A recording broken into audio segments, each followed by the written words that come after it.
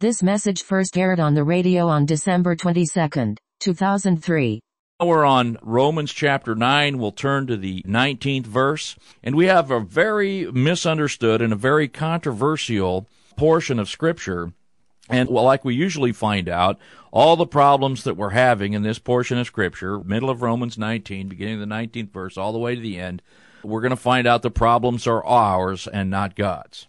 And this is a particular problem we're going to see today. We're going to see the problem of being high-minded and overstretching our own ability because we're overrated. We overrate ourselves. That's something that we do. It's something all people do. I'm following the college football, if there is college football left. I don't know if college football has ended as I know it. It's possible because I'm from Nebraska here, and I began listening to football in 1962 on my transistor radio every Saturday afternoon when there was a Saturday afternoon paper. And I think football as I know it has ended. Maybe it ended a few years ago. But in any case, there's a big controversy over who gets to rate somebody highly, and everybody thinks that they're underrated. You don't ever hear anybody complaining that they're overrated. They're always underrated. Notice that. People in California who are passing by football for a little while here on their way to the beach claim that their football team is underrated, not overrated, but underrated because they only lost one game in overtime to a team that barely has a winning record. But everybody has a reason why they're underrated. Well, here in the Bible, we find out the truth about ourselves. Maybe that's why we don't read it. We find out that we're overrated, and we think too highly of ourselves, and we're arrogant in our minds, and we're boastful in our minds, arrogant thoughts. And that characterizes everything that the world has, everything that we learn in the world. Well, let's turn to the Scripture and see about that mind a little bit. The context of the 19th verse is our last study, which was the 18th verse and so forth. 17 and 18 of Romans 9, "For the Scripture saith unto Pharaoh, even for this purpose have I raised thee up, that I might show my power in thee, and that my name might be declared throughout all the earth." Now, who raised up Pharaoh to be the mightiest ruler in the earth during his day? And this particular Pharaoh, by the way, this is another Pharaoh, or a Pharaoh of a different kind than the Egyptian Pharaoh who was so kind to Joseph and to his family as to give them the land of Goshen and to shield them from the hatred of the Egyptians because they were shepherds. Egyptians didn't like shepherds, and they were cow people. Cow people and sheep people don't get along all that well.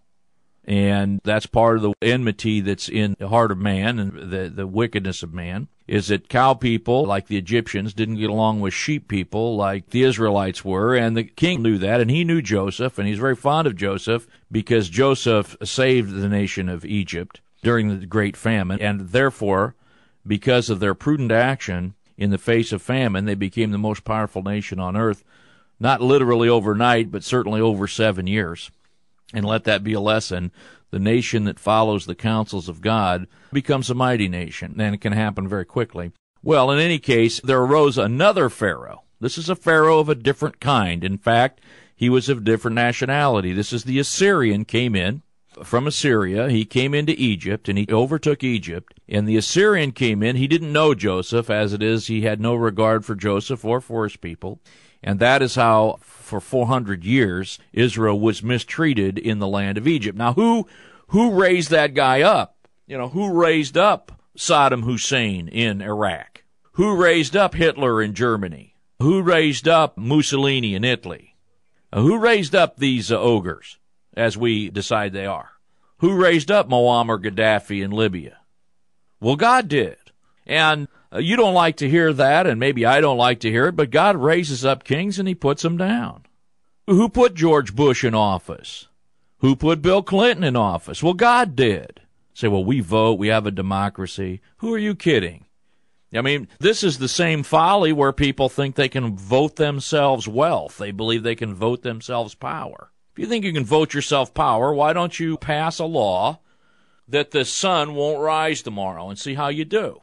Or pass that it rises from the west and sets in the east. You want to see some power. Or just pass a law that the sun stands still. God stood the sun still. And by the way, don't you buy the Herodian leaven that is out there. The Herodian leaven is that by political means we can achieve the purposes of God. That's the leaven of Herod. It's leaven, it's a false doctrine. But the leaven of Herod has its own appeal. The leaven of the Pharisees has its own appeal. The leaven of the scribes has its own appeal. Leaven of the scribes, that's the appeal to university. Leaven of the Pharisees, that's the religious appeal. That's the one that's in most of the pulpits today. The leaven of the Herodians, now that's the one you hear everywhere you turn. And the leaven of the Herodians is that by political action we can achieve the purposes of God.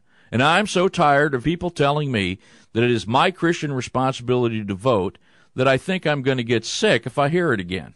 There is nowhere in the Scripture that says it's my Christian responsibility to vote for anybody ever. It is my Christian responsibility to pray for everyone in authority. In authority. Now, what I find Christians doing is running for office, saying that this is their responsibility, that it's my responsibility to vote for somebody because he's a Christian. And let me just ask you, let's just say that you are in an airplane and you have a choice of pilots. And we have one pilot that has been a derelict for the last 5 years, but he is a skilled pilot. Now, he's been a derelict. Let's just say he's a philanderer with other women. He drinks too much frequently. He extorted his friend for money. All manner of evil, but he's a skilled pilot. And on the other hand, you have a Christian who's been a devout Christian, a blameless guy, elder in his church, true elder, never flown a plane in his life. Who do you want flying that plane? Well, give me the derelict, because he has the skill for it. What I'm saying by that, friends, is that you cannot judge the quality of everything by whether there's a Christian behind it. We are sanctified and set apart by God, but we have no ability to sanctify. God sets us apart, but we do not have power in ourselves to do anything like that. And so just because someone is a Christian does not qualify them for a particular skill or matter. And just because you're Christian doesn't mean that you should be running the school board or running the city of Omaha or anything like that. Now, all things being equal, let me tell you, I would appreciate, all things being equal, that the man is saved and has a sense of Christ's morality. But let me back off a little bit and just say this. It is not our responsibility to do what the Bible doesn't tell us to do. It is our responsibility to pray. And that's the thing we don't do. That's the thing we don't do. Look, what we're told to do in the Scripture are the very things we omit to do. We don't read the Scripture, we don't pray, and all these other things we're free to do. And it's a matter of Christian liberty. And I wouldn't take your liberty to vote from you. Believe you me, I'm all in favor of your liberty to do as you please in that matter. But now here we become high-minded. God raises up, the Scripture teaches that God raises up authorities, He puts them down, and here it says that God raised up this wicked Pharaoh so that He could put him down and demonstrate His power. Now, He could not demonstrate the power He did with the great signs and the mighty hand by which He delivered Israel if He didn't first raise that guy up. So these things are God's things. This is the way God is. And the Scriptures teach us, don't get too worried when you see the wicked flourishing. Don't get jealous. Don't think it's permanent. God brings the wicked up and raises them up so that He can smash them. And that's what He does. And that's what He did here with Pharaoh. So be content and be faithful and trust God, not men, and trust the means of God and not the means of men, and you will then be enjoying your Christian life and enjoying the Scriptures, by the way. Well, verse 18, therefore He has mercy on whom He will have mercy, whom He will He hardens. Now, we don't like to see this other side of God, I suppose. We don't like to look at the side of God that hardens whom He will. But while God's having mercy on me, my friend, if you reject the Word of God, as you are rejecting the Lord Jesus Christ, He will join you in your hardness of heart, and He will harden you to destroy you. This is what God does. Now, verse 19, thou wilt then say unto me. Now, this is an interesting figure of speech here. Thou wilt then say unto me. Now, the apostle can anticipate the carnal mind, of course. Thou wilt say unto me, why does he yet find fault? In other words, if God raises up the wicked and hardens them, they harden themselves, He hardens them more. Why can He find fault? Because they can't stop God. In other words, for who has resisted his will? And so let me make the question with full force so I don't build a straw man here and then knock it down. I'll build the strongest man that the carnal mind can build. Where does God get off? Here's the question. Where does God get off? If he raises up the wicked and he hardens them, where does he get off punishing him for that? Where does he get off knocking them down for that? Because they are unable to resist his will, and he's the one raising him up. So how can he possibly judge them? Well, if you think that's a good question, wait till you hear the better answer after this brief announcement. We have the Scriptures laying out for us this great question, and let me just say that this question is a normal and natural question that can occur to every mind of man. I had a friend, a very close friend, a dear brother, courageous Christian man, who was puzzled by this scripture for many, many months and even years. And Romans 9 caught his young mind just as it catches the minds of every clear-thinking, or let me just say every educated thinking person who need their thinking to be clarified, need to be corrected. How does God, if he raises this guy up, if he raised up Pharaoh to be the Pharaoh, where he was in a position to do so wickedly toward the nation of Israel, and then when Pharaoh hardened his heart, God also hardened Pharaoh's heart so that he would not listen to Moses, where Pharaoh can't really resist God's will, can he? Then how does God find fault with Pharaoh? It's a question. Now here's the answer. The answer attacks your question, which is an interesting answer.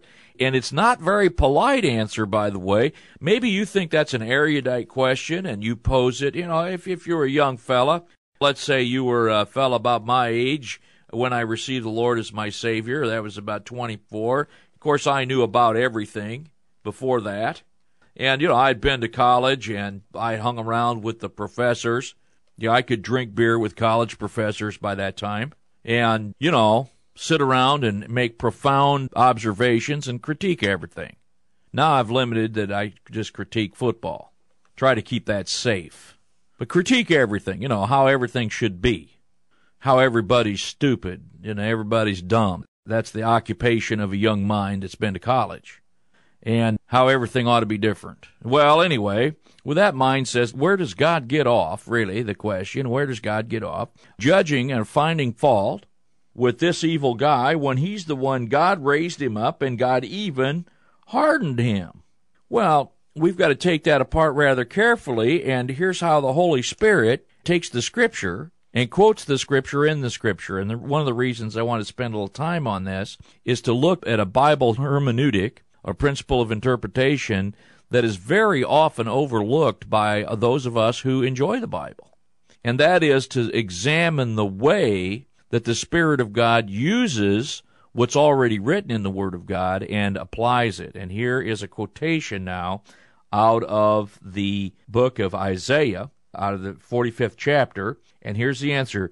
Nay, and the answer is, hold it, old man. Nay, but, O man, who are you that replies against God? Literally here, who are you to speak against and judge God? You see, in the question where you say, why does God find fault, you have set yourself up as the moral judge of God.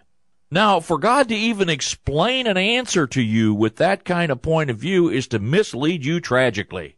Man, when you ask that question, who do you think you are?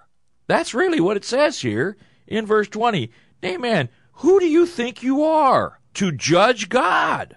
What kind of position have you just assumed in asking that stupid question to think that you can judge the moral character of God in what he does? Now the quotation from Isaiah. Shall the thing formed say to him that formed it, why hast thou made me thus? Now, let's go back here to verse 21. Has not the potter power over the clay of the same lump to make one vessel unto honor and another vessel not to honor? Here's a couple better questions. But the first thing is the answer. Nay, man, who are you to reply against God? Or who are you to call God into question? Shall the thing formed say unto him that formed it, why hast thou made me thus? Now we see that in Isaiah, the book of Isaiah, chapter 45. Here it tells us in verse 5, I am the Lord, there is none else. This is the great chapter where God prophesies to Cyrus, and Cyrus being a prophetically predicted fellow. Interestingly. Well, that's by the way. Verse 5, I am the Lord, and there is none else. There is no God besides me. I girded thee, though thou hast not known me, that they may know from the rising of the sun and from the west, that is the setting, that there is none beside me. I am the Lord, there is nobody else. I form the light and create darkness. I make peace and create evil, which is to say, not moral evil, but I make the peace and I disturb the peace. The way to read this is, I make the peace and I disturb the peace. I, the Lord, do all these things. Drop down, ye heavens, from above, and let the skies pour down righteousness.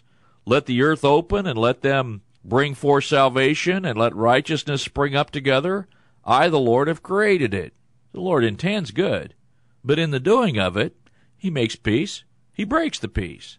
Now, verse 9, here it is. Woe unto him that strives with his Maker.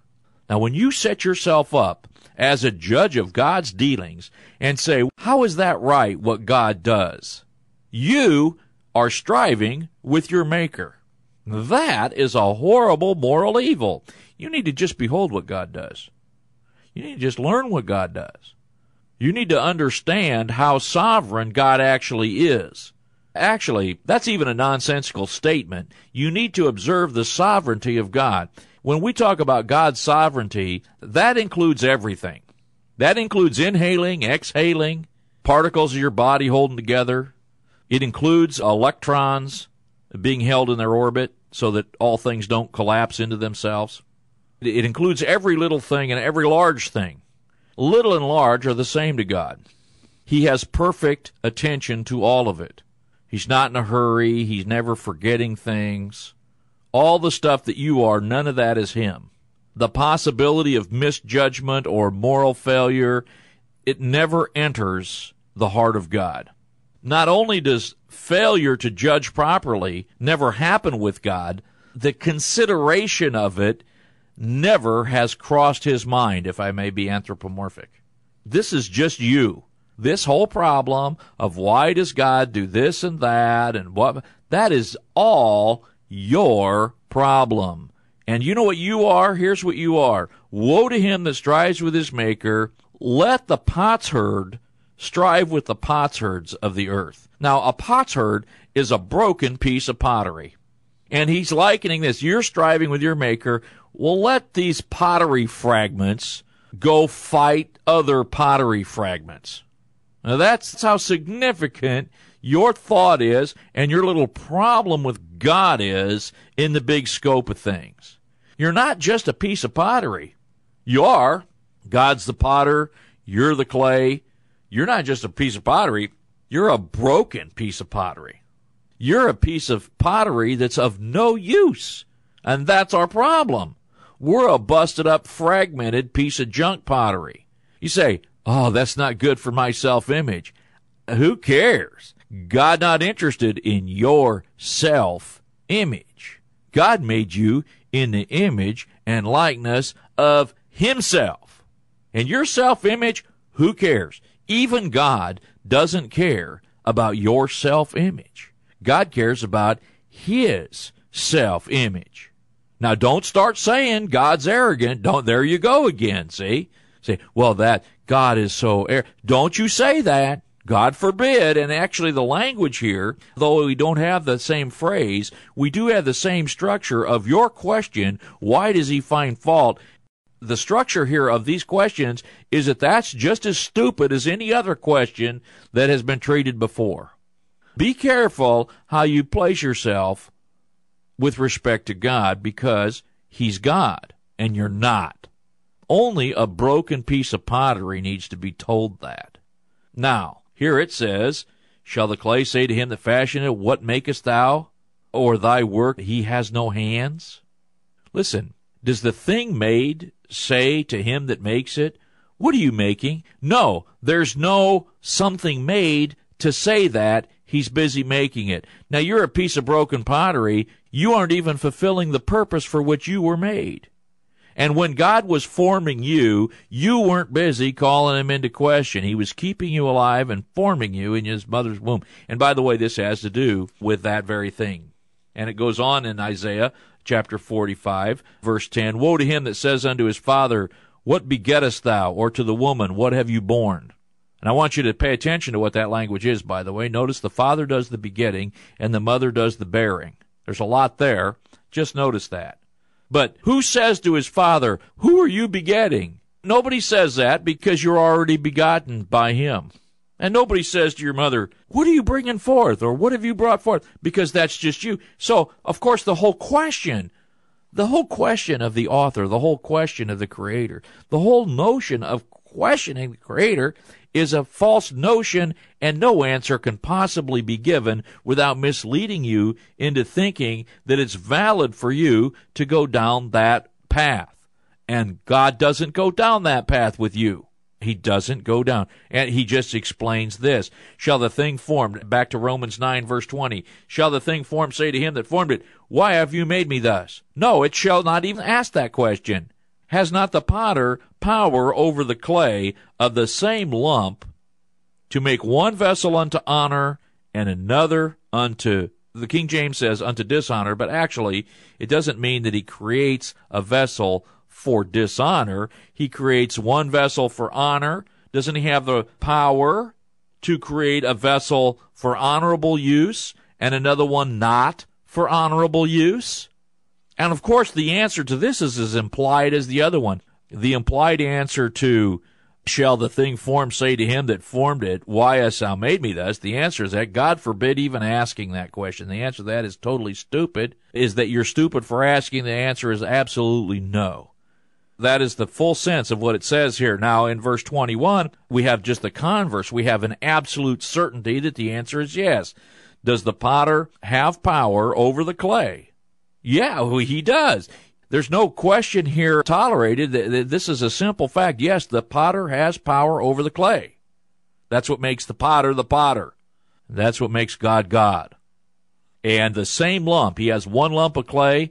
Can't he make one vessel for honorable use and another one not for honorable use? Absolutely so. Let me put it this way. He can make out of one set of clay a nice piece of dinnerware. In fact, such a nice plate that instead of eating off of it, he hangs it on the wall to show all how beautiful it is. And he can make another one, skeet, that you just take out, put in the launcher, and shoot it with a shotgun and bust it into pieces. Same clay, you can make both things. So God can make one vessel for honor and another one not to be honored. And I would just say, between those two, me personally, I would prefer God made me to be the plate he hangs on the wall and not the skeet that he shoots with his shotgun, but regardless, he has power to do whatever it is he wants. Now, friends, you see, the book of Romans is written here, and it's preparing us for us to understand God's mystery concerning Israel, but the book of Romans spends a fair amount of time, God wrote these things, to get us to think correctly. And we just don't do that because we're arrogant, high-minded, self-congratulating, overrated. We shouldn't even hit the BCS poll, but that's the way it is. We overrate ourselves, we're high-minded, we're arrogant, we're boastful, and the Scriptures are written to correct us and not for us to correct them. Well, we'll be back in just a moment. Now, here we're going to see a little discussion of wrath. God has wrath, Satan has wrath, man has wrath. Now, I'm glad to be saved from all wrath. I'm just saved from wrath in general. God's wrath and Satan's wrath. Satan's wrath going to have a short time of it, and he'll get over it, and then God will bring his wrath in. I'm saved from all of it. But there is this wrath of God. What if God, willing to show his wrath and to make his power known, verse 22 of Romans 9, endured with much long suffering the vessels of wrath, fitted to destruction. Now, here we find about vessels of wrath. And what are vessels of wrath? Well, they are those that are not vessels saved from wrath. I am no vessel of wrath. I'll tell you what, I'm a broken bunch of clay, but he saved me from the destiny of broken pieces of clay. Now, what do you do with broken pieces of clay? What are you going to do with them? Well, let me tell you that my skeet analogy is not far from wrong, all right? I think it's a good analogy if you understand trap shooting and you understand what those clay pigeons are for. As long as a clay pigeon can get put up in the air, it serves its purpose. Its purpose is to get blown back to bits. Now, what if God willing to show, and of course, really, what if? There's no what if here. If God is willing to show his wrath and to make his power known, endures with long-suffering the vessels of wrath fitted to destruction, and he is long-suffering, he is putting up with you, that he might make known the riches of his glory on the vessels of his mercy, which he had afore prepared unto glory. Now, this is not just what if, this is what God does. God endures with great long-suffering vessels of wrath, vessels that are only fit for his wrath. And let me say now how it is. This is more detailed than you might suspect or that I might suspect. God endures with much long-suffering the vessels of wrath, and now the word fitted here really means pieced together unto destruction. So this is now pieced together. This is carrying up the idea of the broken vessel. And what if God, in his long-suffering, is going to show his wrath on this broken vessels by piecing them together, gluing them together, as it were, because they're not good for anything once the vessel is broken. Really, it's not good to be a vessel again. There needs to be a whole new vessel made. That's what God does with the new nature, and that's what salvation really is all about, and that's what this whole idea of the new creation is. Marvel not, you must be born again. God is not going to piece back together that broken vessel that is you. He is going to do a new thing. There is a new creation. Old things passed away. Behold, all things become new. We've covered all that, but now what if God, in wanting to show his wrath and make his power known? Well, why does God want to make his power known? For his own glory. That's what God wants to do. God wants to make his power known. God wants to get glory. You don't like that? Your problem. He's God. You're not. He endures with much long-suffering these vessels of wrath that are going to be really pieced together for destruction. God holds a patchwork together and will visit his wrath upon these vessels, that he might make known the riches of his glory on the vessels of mercy. Well, let me assure you, my friend, I am so glad when I read a passage like this to be a vessel of mercy and not a vessel of wrath. I am so glad about that. I'm so glad that God has provided a way of escape from such an end as to be a vessel that is fit to expose and to demonstrate the power of his wrath. I am so glad to be a vessel of mercy where he shows the riches of his glory that way. Now, he shows his power one way. Now he's showing the riches of his glory. But whatever it is, God is showing himself to be God in all of this, which he had afore prepared unto glory. Now, I want to talk about the before prepared. Let me tell you, friends, it's the truth. We're chosen in Christ Jesus before this whole world scene was put together. Chosen in Christ Jesus before the foundation of the world, as King James puts it, or the overthrow of this world, which is really what happened in Genesis 1, verse 2. I'm so glad for the time frame in which God has put me. Why do I want to enter this desperate scene here below when God has chosen me in Christ Jesus before the foundation of the world? Even us. Verse 24, whom he called not of the Jews only, but also of the Gentiles. Now, God has vessels of mercy among Jews and Gentiles.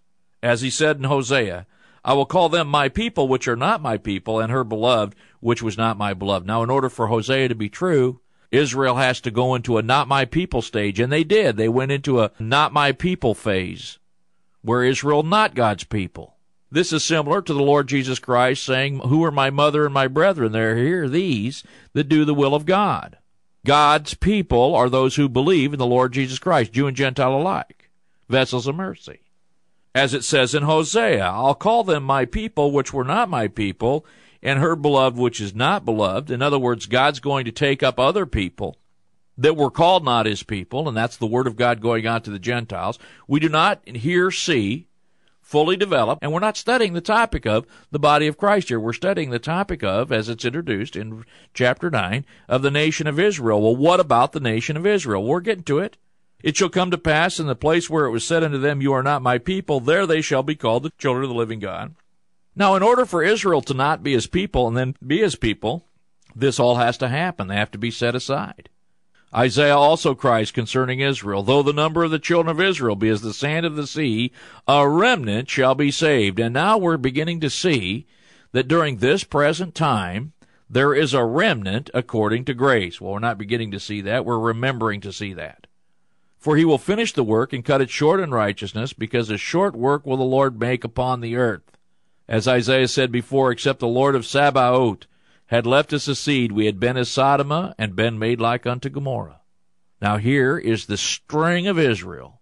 As they're set aside, the Scripture teaching us that the Lord has a string in Israel. He sets them aside, but there remains a remnant that shall be saved according to grace. And God is now taking up another people. What shall we say then, that the Gentiles which followed not after righteousness have attained to righteousness, even the righteousness which is of faith? That's what we're going to say.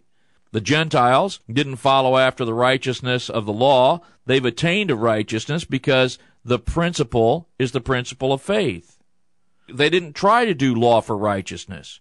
And they've attained to righteousness because the Gentiles embrace by grace through faith for righteousness. Or, as we like to put it, faith alone in Christ alone. But Israel, which followed after the principle of law for righteousness, has not attained to the law of righteousness. That is to say, they which followed after law for righteousness did not obtain the righteousness which is in the law. Why is that? Verse 32, Because they sought it not by faith, but as it were by the works of the law. They wanted righteousness, but they sought it on the wrong principle. The Gentiles didn't want righteousness, but they found it because they found the principle of grace through faith. And let me tell you, my Jewish friend, knock it off. Embrace Christ as Savior. Trust Christ for your Savior. Knock off the principle law for righteousness. Realize the truth of the matter. That the same thing that Abraham found, that it is faith alone for righteousness.